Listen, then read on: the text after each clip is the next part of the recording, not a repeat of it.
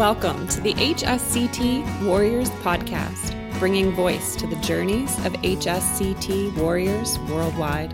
I'm Dr. Jen Stansberry Koenig, or Zen Jen, moderator of meaningful conversations and convener of community. As we continue to grow the HSCT warrior community, illuminate the invisibilities of autoimmune disease, recognize the possibilities of a future free from disease progression, connect through our shared experiences, and advocate for an inclusive society. We're so glad you've joined us. So how are you? Well, I'm okay.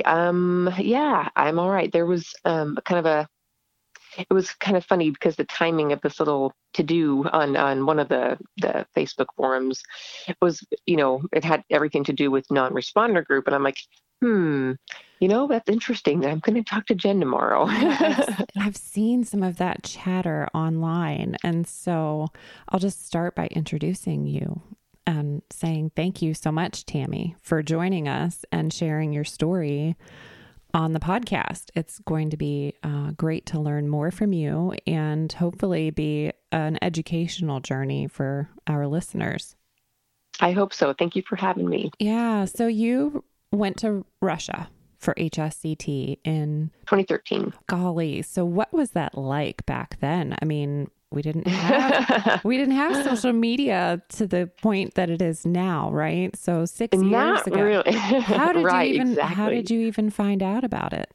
Well, what was interesting, because my MS journey started, I guess before MS. So I was initially diagnosed with sarcoidosis, which is a autoimmune disease as well that forms granulomas in any tissue. So some people just only have it on their skin. Some people have it in their lungs and in their heart, which can get really, really dangerous.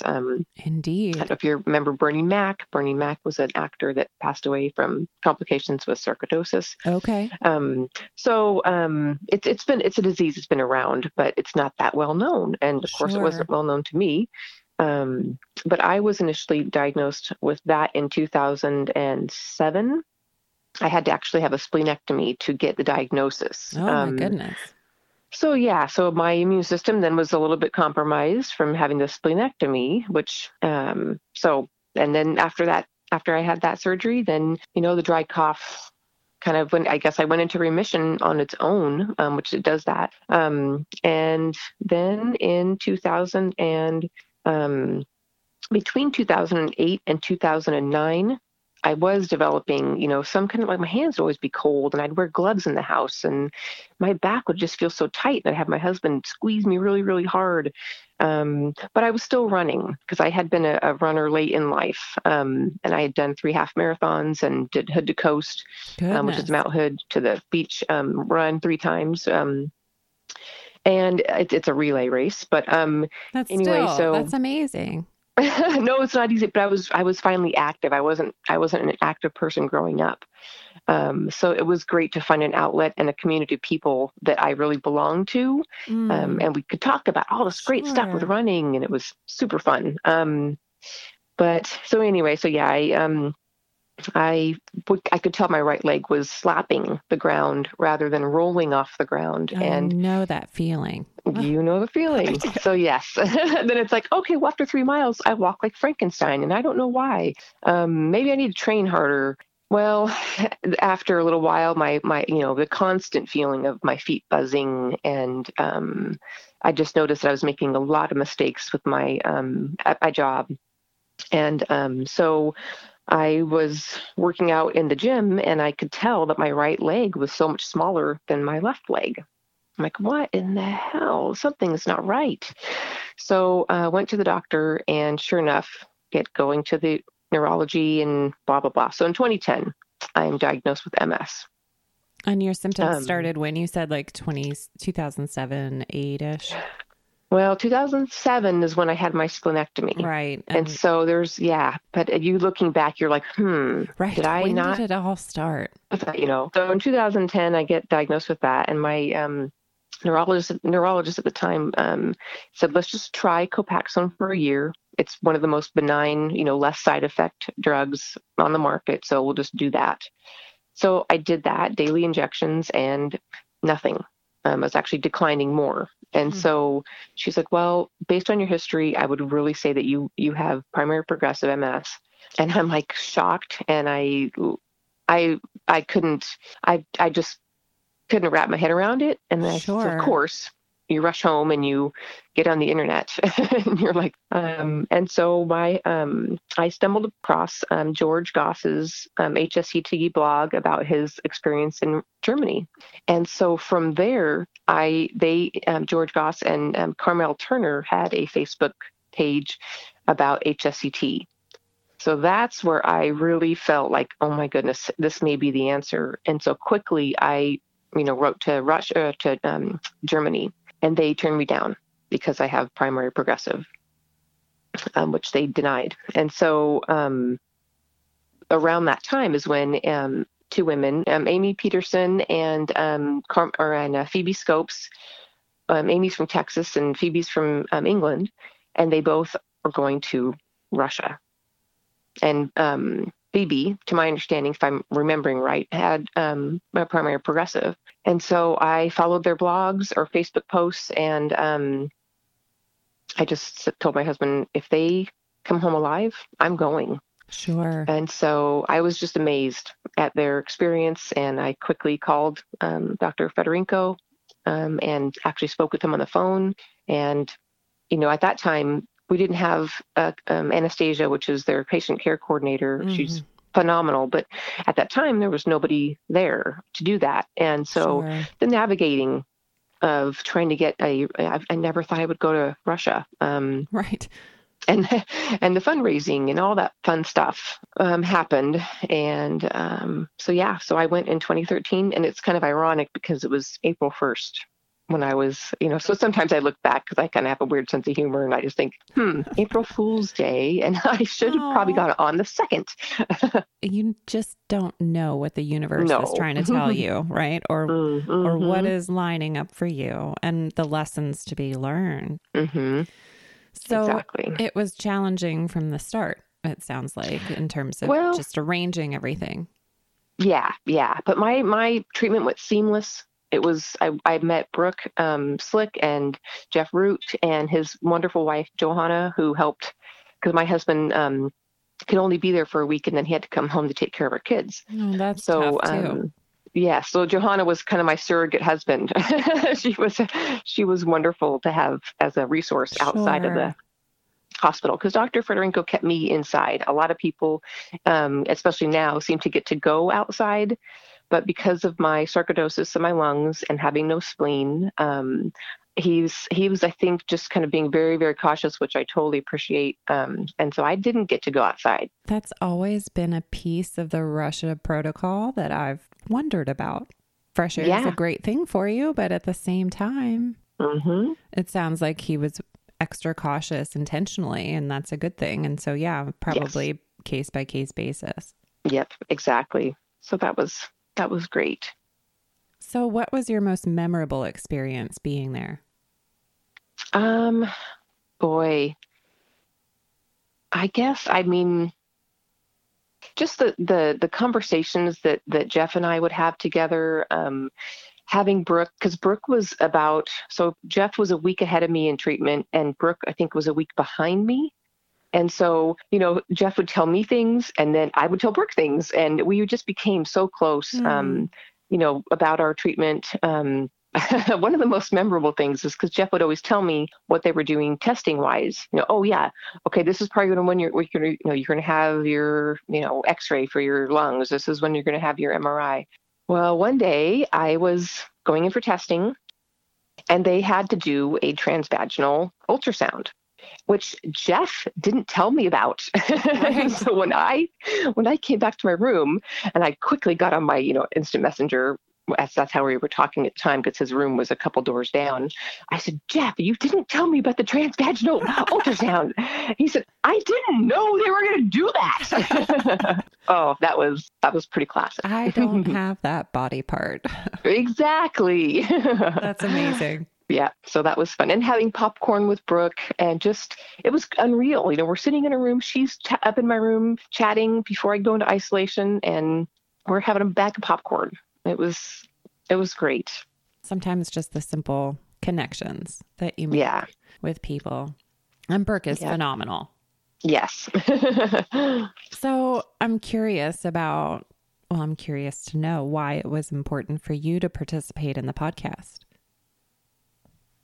Well, mainly because I think a lot of people that don't respond or have relapsed from HSCT, it's a very isolating feeling. And initially, when you find out, and here you are, you're someone that has a team of people that you went to treatment with, and they're doing great, which you're so happy for, but you're not.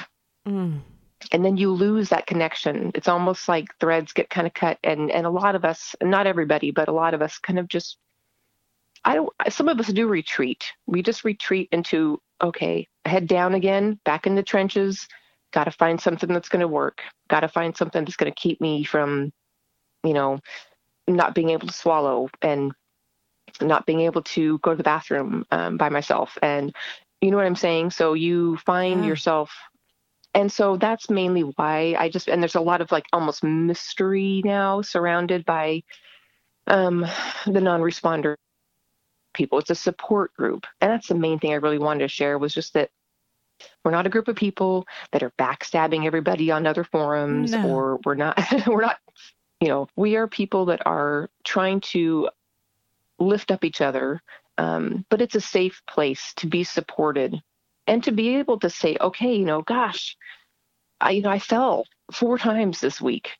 I'm what is anyone else doing? And I don't know. It is a support group, and it's a place where you can be, and no one is going to say, well, have you tried HSCT? Right. And you're like, really? Yeah. Yeah, I have. Mm-hmm. And it's not I hate to be in a flip way, but no, sometimes it does get to be very tiring to be on some of the other forums, and you feel like an odd duck, fish out of water, I guess. I bet. Yeah. Well, and one of the intentions of this podcast is to move the conversation beyond social media. Mm-hmm. Facebook is not the answer. Yeah. It's a great place for people to find connection and even support one another, but there is a lot of drama and a lot of misinterpretation and misconstrued communication, because it's hard to interpret the emotion behind. Exactly.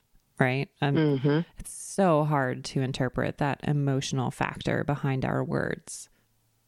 Yep, exactly. And that's one of the reasons why listening to podcasts and being able to gather resources and information, but like you say, you can listen to that same podcast over and over again if you want to, but that the person that's speaking isn't going to be adding more to it, and the person that's reading it isn't needing to continually expand on the conversation, which does happen on Facebook.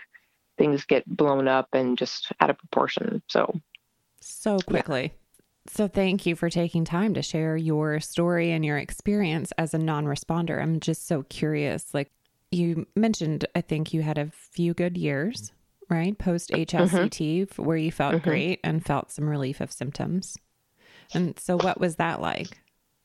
Well, I had 3, oh my goodness. When I came back and I recovered, it took me about 3 months, because my EDSS level was pretty low. It was about a 3 on a really bad day.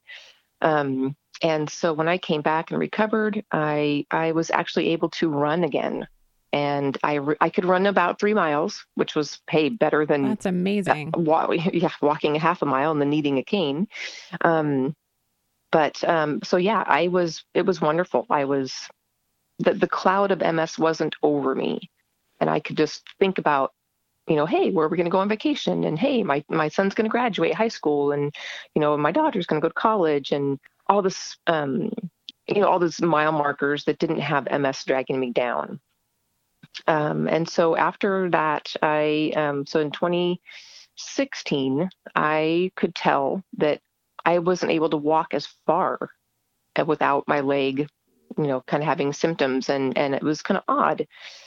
Well, in the summer of 2016, the MS hug returned with a vengeance. And so I knew something wasn't right in my gut. And of course, you think back and you're like, oh, okay, is this a new symptom? Is this an old symptom? Is this something that maybe I'm just tired? Maybe I'm just kind of getting sick, which I don't get sick hardly ever. So Anyway, so I called my doctor and she said, let's just do a CD19 blood test, which is like and I always forget if it's CD19 or CD20. Some people have called it different things, but anyway, it's a blood marker for your B cells to see if it's elevated. And it was elevated. And so she said, let's do an MRI. So I do an MRI. And of course, I have a new lesion. So of course, this is the neurologist that did not want me to go to Russia in the first place. Oh, and when yikes. I came back from Russia, the first thing she says is, so you lost all your hair? Yeah. So of course I think was a little bit gleeful that I had, relapsed. And I hope not. So, oh my gosh. I hope not. Wow. Well, that's just the kind of person that she at the time was. And so I decided. Yeah. The energy you were picking up from that. Yes. Oh, I'm so sorry. That's horrible. Well, you know what? I took that and I empowered myself and I fired her. And I went on the search I was interviewing neurologists. Good and for I you. took the reins. So I was the one interviewing them. I came into their appointments and I asked them questions and I said, thank you. I'll think about it. And I left. Good for you. So I just thought, you know what? Screw this. This is my life. And Yes. yeah, knowledgeable. And this is not in any way bashing neurologists, because for many of us, without them, we couldn't get the drugs that we get. We couldn't move forward in our treatment. So this isn't about that. It's just more about me taking control of myself. Wonderful. So I found two wonderful neurologists, but I picked one that was near me, where I live. And so so basically the course of action was, and I definitely called Dr. Fedorenko and asked him, what in the world can I do? And initially he said, hey, Rituxan infusions, and he gave me the dosage. And I took that to my neurologist and said, this is the dosage that I would really like to do. So I got on that dosage and was able to finally get, after a time of struggle with insurance. And so there was a lag in how quickly I could get on the Rituxan. Oh, I'm sorry. But that's okay.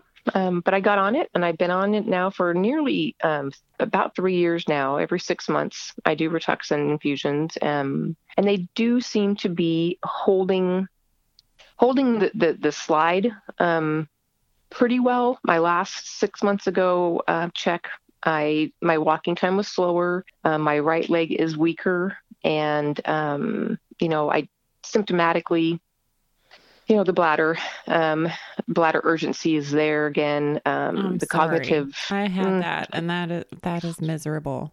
It is, because you try to plan your outings with friends and you're thinking, okay, where the heck is the bathroom? Yes. That's the first thing. Constantly. Yeah. And then at least for me, I would have that urgency and then get into the bathroom and then nothing would happen. And it's oh my gosh. Why are my nerves doing this to me? There's nothing in my bladder. I was just here 45 minutes ago. I don't have to go, but why is my brain tricking me into thinking that I need to be here? I know. That was frustrating. Yes. I'm sorry that's back for you. Yeah. I mean, me too. And so of course, we're still talking. My doctor and I are still talking about options, and I'm definitely still keeping Dr. F in the loop. Good. And so we are, and the technology of medicine and how things are changing, the stem cell world and the things that are on the horizon, they do have me hopeful. I wish they would really hurry up. Right. But a second HSCT treatment is on the table. But for me right now, I feel like, I am going to be starting to work with a functional medicine specialist, which Anna Crum, she's been been on the podcast. And so it's wonderful to be able to try to talk about different options to set my body up to succeed. Yes. Yes. Functional medicine should, hopefully the integration and doctors communicating well with one another about their plans for treatment is going to be very beneficial for you. So really, you've just been on Cytoxan every 6 months since you realized those levels were elevated. I hadn't been on anything. After my HSCT, I wasn't using any medication at all for 3 years. So that's once you found those elevated levels in the new lesion, that's when you started the Rituxan. Yeah. And you've just been doing that every 6 months. Yes. Since finding those elevated levels. And so there's not been any other medication or treatment that you've tried. No. And I think mainly because of having the primary progressive MS, I'm very limited in the United States of what they will give you. If the FDA has not approved it for PPMS, then you can't take it. Right. So that's kind of where for some people, Ocrevus, their doctors or their insurance will cover it. But for many, Rituxan seems to be the cheaper of the medications. So insurance is still utilizing that. And so you're noticing some new symptoms despite the Rituxan. Mm-hmm. And continuing that, what you believe to be progression. Yeah. I'm sorry. I know. I mean, but you're saying a second HSCT is on the table in terms of consideration. It is. And my doctor here's he's well aware of it. He does talk to Dr. F. And Dr. F has said, hey, if you need to come back, this could be an option for you. And for me right now, I don't know.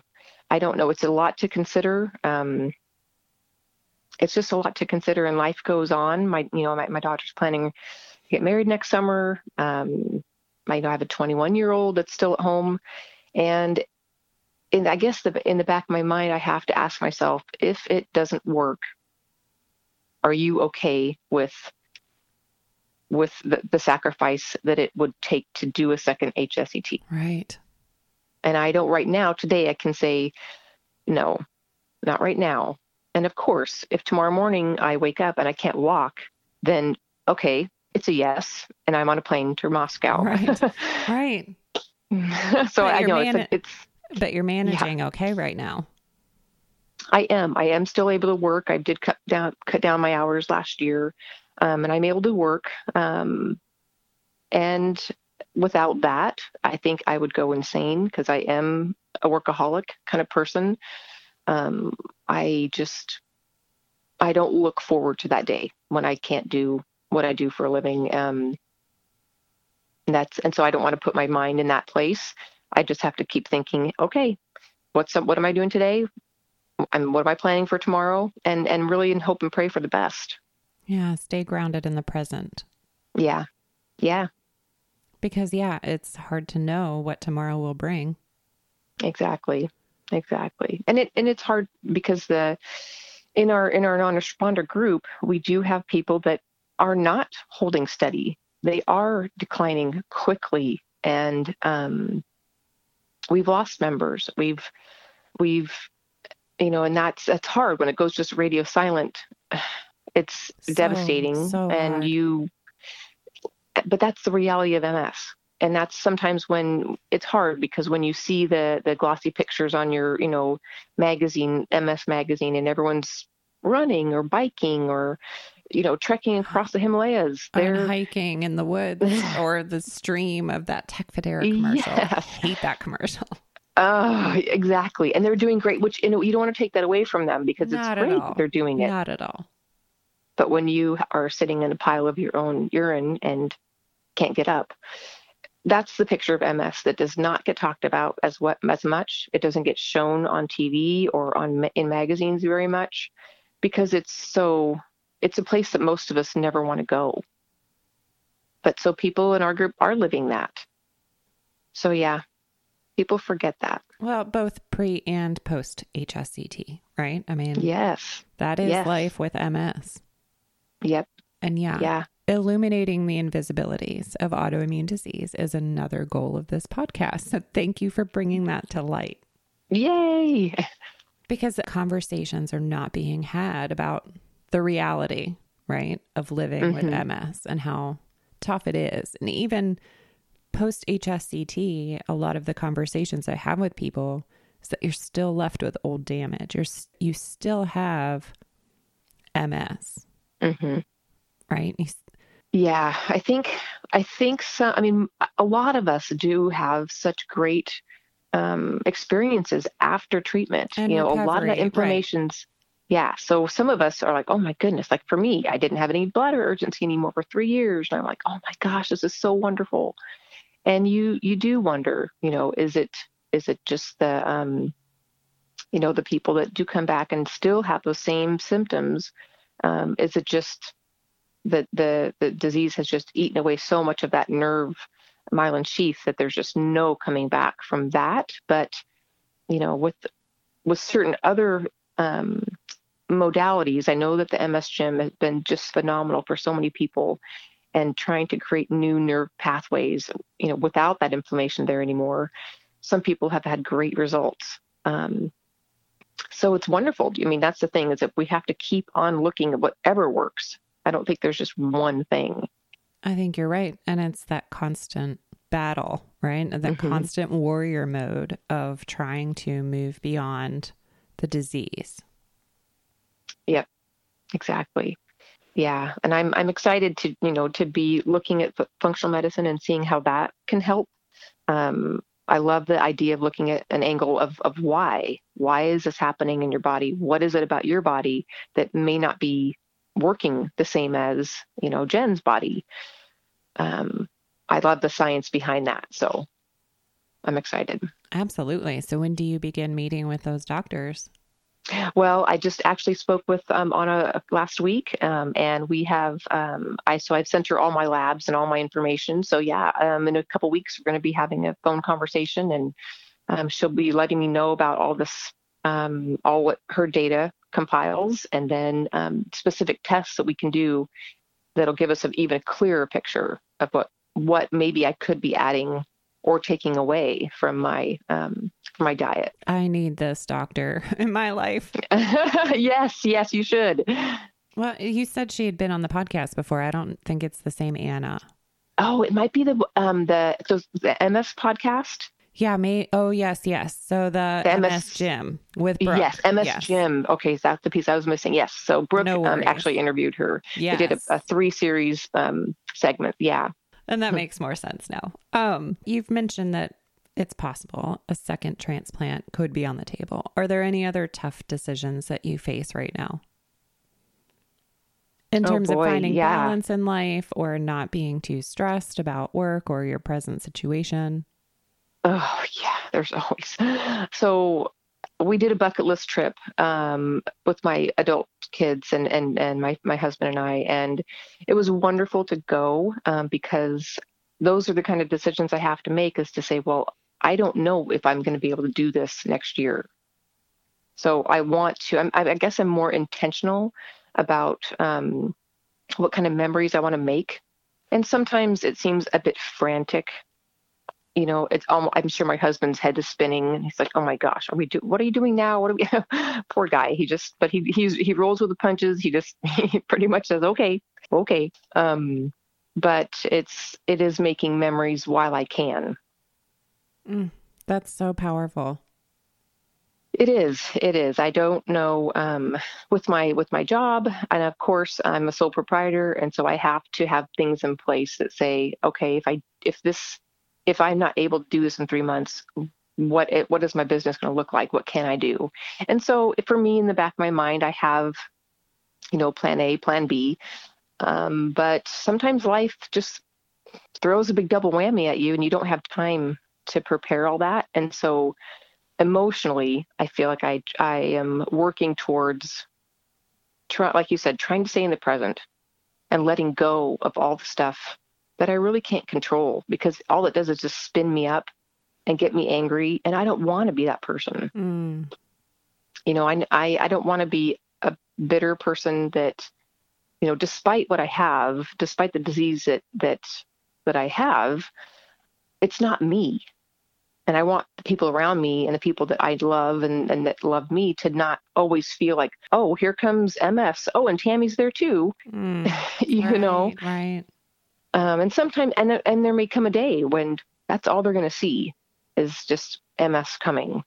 And that does scare me and it does make me really sad sometimes. But then you just got to kind of shake it off and say, nope, not today. It's not going to happen today. Right. And that's not an easy message to continually carry, right? Because it does get lost in the disease sometimes, and not letting that ruminate. Exactly. It's a tough practice and such an important practice. It is. It is. It's just about being mindful and trying to control what you can control. So on the days when it feels like MS is winning, I have to ask myself, who are you going to be right now? And most of the time, I want to be someone positive. I want to be someone that can move through it. You move through the pain because sometimes you can't go around it and you can't avoid it. It's just on you. So those are the kind of things that I have to try to think about. That's beautiful. That's beautiful, inspiring practice. Thank you for sharing that. Well, I definitely didn't get that alone. So I had wonderful teachers along the way. And supported, it sounds like, by family. And that's so important too. Yes. I have siblings that are, I always joke about them because I say they're a lot like the mafia. They're my family, they're just people that if they're moving and you're not there to help them move, you better have a broken leg because you're going to be there. And that's kind of people that they are. And so they're wonderful. I'm very blessed. Sounds like it. That's amazing. Has there been a cost to them or to others in your family as you've gone through this journey with HSCT? I don't. For my immediate family, my husband and my children, yes. But for my mom and when my dad was still living here, he, and my siblings, there was not really. They were just really supportive. I do think that the worry, maybe I'm discounting them. I shouldn't do that. I'm sure that they worry about me and that they. On certain family outings or certain things that we're doing, they have, okay, where's Tammy? Don't let Tammy lift that heavy thing because she will. Good, so they have, right. I'm sure that they have that in their mind. But like with my children and my husband, there is a bit of a cost. They're moving through this with me, even if I try to protect them and don't let them see a lot. I think a lot of us that have MS do that. We just don't want to have to, be a burden. Have to worry them. Right. That's the last thing I want to do is be a burden on anyone. Right. Except people like to help. It's what I've found too. Exactly. And so it's nice to be able to make the space for people to help out. Yeah, that's a really good way to put it. Just making that space. Because when, I think as a caregiver, that's my personality, caregiver, doer, busy person, that takes up a lot of room. And so to kind of make that shrink just a little bit so someone else can. Right. Just find acceptance for that gift, right? That somebody's trying to offer us. Exactly. It's a practice. Right? Such a practice. So what could you offer as advice to anyone living with primary progressive MS based on your experience with HSCT or your journey to it and through it? I guess I would say, we have people in our group that we have people that have had HSCT with primary progressive and they are doing wonderful. So I guess I would say my story is not a cautionary tale. I am such a supporter of HSCT and of, even if the odds are less than 50%, that to me is something to reach for. It's something to hope for. When you are told you have zero odds, you will be in a wheelchair in 5 years, and HSCT offers you a 60% chance of being successful in stopping MS. Hello. I personally, I take it. I would take it. Jump at it. I did right? take it. And so that's what I would say is that my story isn't one to say, well, gosh, if you have primary progressive, better not do HSCT. Right. Not at all. It's more about, I guess, looking at HSCT as not a 100% guarantee. And you have to be okay with that. You have to know that this might not work. And if it doesn't work, what are the options? So I guess that's what I would say. Yeah. Stay informed, right? Mm-hmm. Absolutely. Yeah. And with all the new research, I would have to say that within the next 3 to 4 years, there's going to be additional things that we can do. And if not necessarily maybe to support HSCT, maybe to in conjunction with, but I would please say, don't give up. Yeah. Keeping the hope is so important. Mm-hmm. And that positive mindset. Thank you for sharing. Yes. That. Yeah. Don't let MS eat you alive. Don't let it take your soul. It might take your body, but it doesn't have to take your soul. Right. So true. Yeah. That's beautiful. Well, thank you. So shifting gears a little bit, could you name a superpower that you've gained in this whole experience and journey that you've been on with HSCT? Oh boy. Gosh. Okay. Superpowers. Boy. I mean, for some reason, the image of the Incredible Hulk comes to mind. And I think it's only because sometimes you have to be like Bruce Banner, where you're just scientific about it and you're calm and you're just trying to, move through. And then other times you've just got to let that rage out and just and be strong. Through. Yeah. Yeah. Be strong. And power through. It's not easy to do. No, it's not. and then regaining that balance, right? Yes. To get back to the mindful approach. Yeah. It's like the yin and yang of just energy and life and who we are as people. Yeah.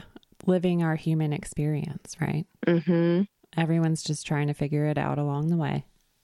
Yes. And everyone's story is different and everyone's path is different. And so, you'd have people that have HSCT and are wonderful cheerleaders and wonderful advocates and just a wealth of knowledge. And then you have others like myself and other people in our group that are on the other side of the coin, and it's still a coin. Well, and it's still a contribution, right? In your own way. Yes. And what you're sharing with the world, and even in sharing your story in the podcast, it's amazing to talk with you and learn more from you. Well, thank you. I'm glad to be here, and I hope that people listening will understand that it's not HSCT is yes, it's a very intense experience, and I hope that they would know that they need to do their research. They need to know like the whole story, and just make a really informed decision based on what their life is like. Right. You can't go wrong being informed. Yes, exactly. So could you recommend any resources or books or even websites or blogs or people's journeys that have helped you along yours? Well, I mean, definitely there are people that blog and that YouTube. I mean, I am so not tech savvy anymore. Well, not that I really ever was, but I mean, it's even worse now because of the cog fog. You're like, oh, how to use the remote again? Oh, yeah, okay. But I know that there are definitely people that chronicle their story really, really well. And so like Brooke Slick, of course, she is a wonderful writer and wonderful to follow. Dynamite. Yes. And so, but going on YouTube and I can't remember his name. There's actually multiple people that are on YouTube and some people are more visual like that because reading is hard. And especially with MS and, maybe the vision is gone, maybe the cognitive process is gone, but just YouTube, HSCT journeys or HSCT, and stumbling across that. Since I went to Moscow, that they have their own website of their hospital and their Pirogov hospital in Russia. They have their own website that is very informative. And actually, Brooke did an interview with Dr. F. And that itself is wonderful and it's a wealth of resource and information for people that are wanting very specific information. Right. So yeah, but not to say there are other facilities, and I would just say, you have to be your own advocate, and if you can't, then find someone that will for you. Yes, right. Find someone trusted to help you do the research. Mm-hmm. Exactly. That makes sense. Good tip. Yeah. Yes. So, what are you grateful for about your experience with HSCT that maybe has gone unspoken? Boy. Gosh, I'm grateful. Of course, I'm grateful for Dr. F. I'm grateful to have Jeff and Brooke and Johanna be a part of, and other people. I mean, of course, there's so many people that I have met that I would have never met otherwise. Yeah, it's a new community because when running was taken away from me by MS, and I felt I lost that whole community, the HSCT community, they are my running partners. They are people that are coming alongside me and helping me to go further, to not give up. And although, yeah, I wish I didn't have this disease, I don't know what I would do without them. That's just beautiful. Yeah. It's nice to be part of the family with you. Well, thank you. I'm glad that you're doing this podcast. I'm glad that you're at least using your, talents to spread the word and just to keep learning, as we're going. So right. you have a really big and important platform for us. Well, it's just such an honor, really, to meet people like you, hear more about your stories, and just your willingness to share your story and be vulnerable. It's really just a privilege to be able to share this and hopefully help inspire others along the way. I hope so too. Thank you so much. Learning You're welcome. about you and your journey and your experience and challenges that you have faced with perseverance and resilience and determination. It's just so inspiring talking with you. Well, thank you. Truly, it is. It's just been a gift. And thank you for sharing your gift with me and with so many listeners. I know. Absolutely happy to be here. It's going to be so beneficial. I hope so. Well, like you said, when you first reached out, it was, and I think I pointed this out in my response to you, that it's tough inviting people to have these conversations. I reach out to people and they're initially interested and then maybe they change their mind. And I understand it's tough to be vulnerable, especially when you're sharing the other side of the coin like you have. And so just thank you for your bravery. Well, I hope that it's useful. I hope that people will, I hope, of course, in our mind, you think, okay, did I say something wrong? Did I say something that was too much? Is this going to come around and bite me in the butt? No, it's showing up in the present moment, right? And so right now, this is truth for you. This is your experience. You are a snowflake, and it's what's happening right now that is true for you. And that's what's important to know and understand and to share. And so thank you for sharing it. All right. Absolutely. Thank you. Oh my gosh. It's just been so great talking with you.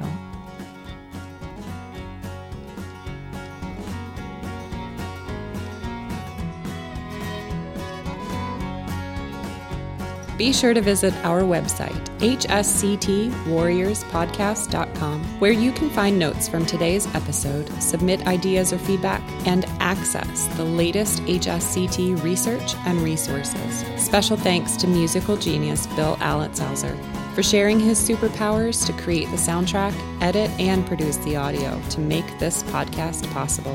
You can find us both when you subscribe on SoundCloud, iTunes, Stitcher, or wherever you find your podcasts. It's been great to connect with warriors worldwide. And we would love to hear from you about how the podcast has helped your journey with autoimmune disease. Take a moment, share your story. We'd love to hear from you. And in the meantime, we hope you'll tune in next Wednesday for another episode highlighting another HSCT warrior. Until then, be a snowflake and embrace your superpowers. Be kind. Be well.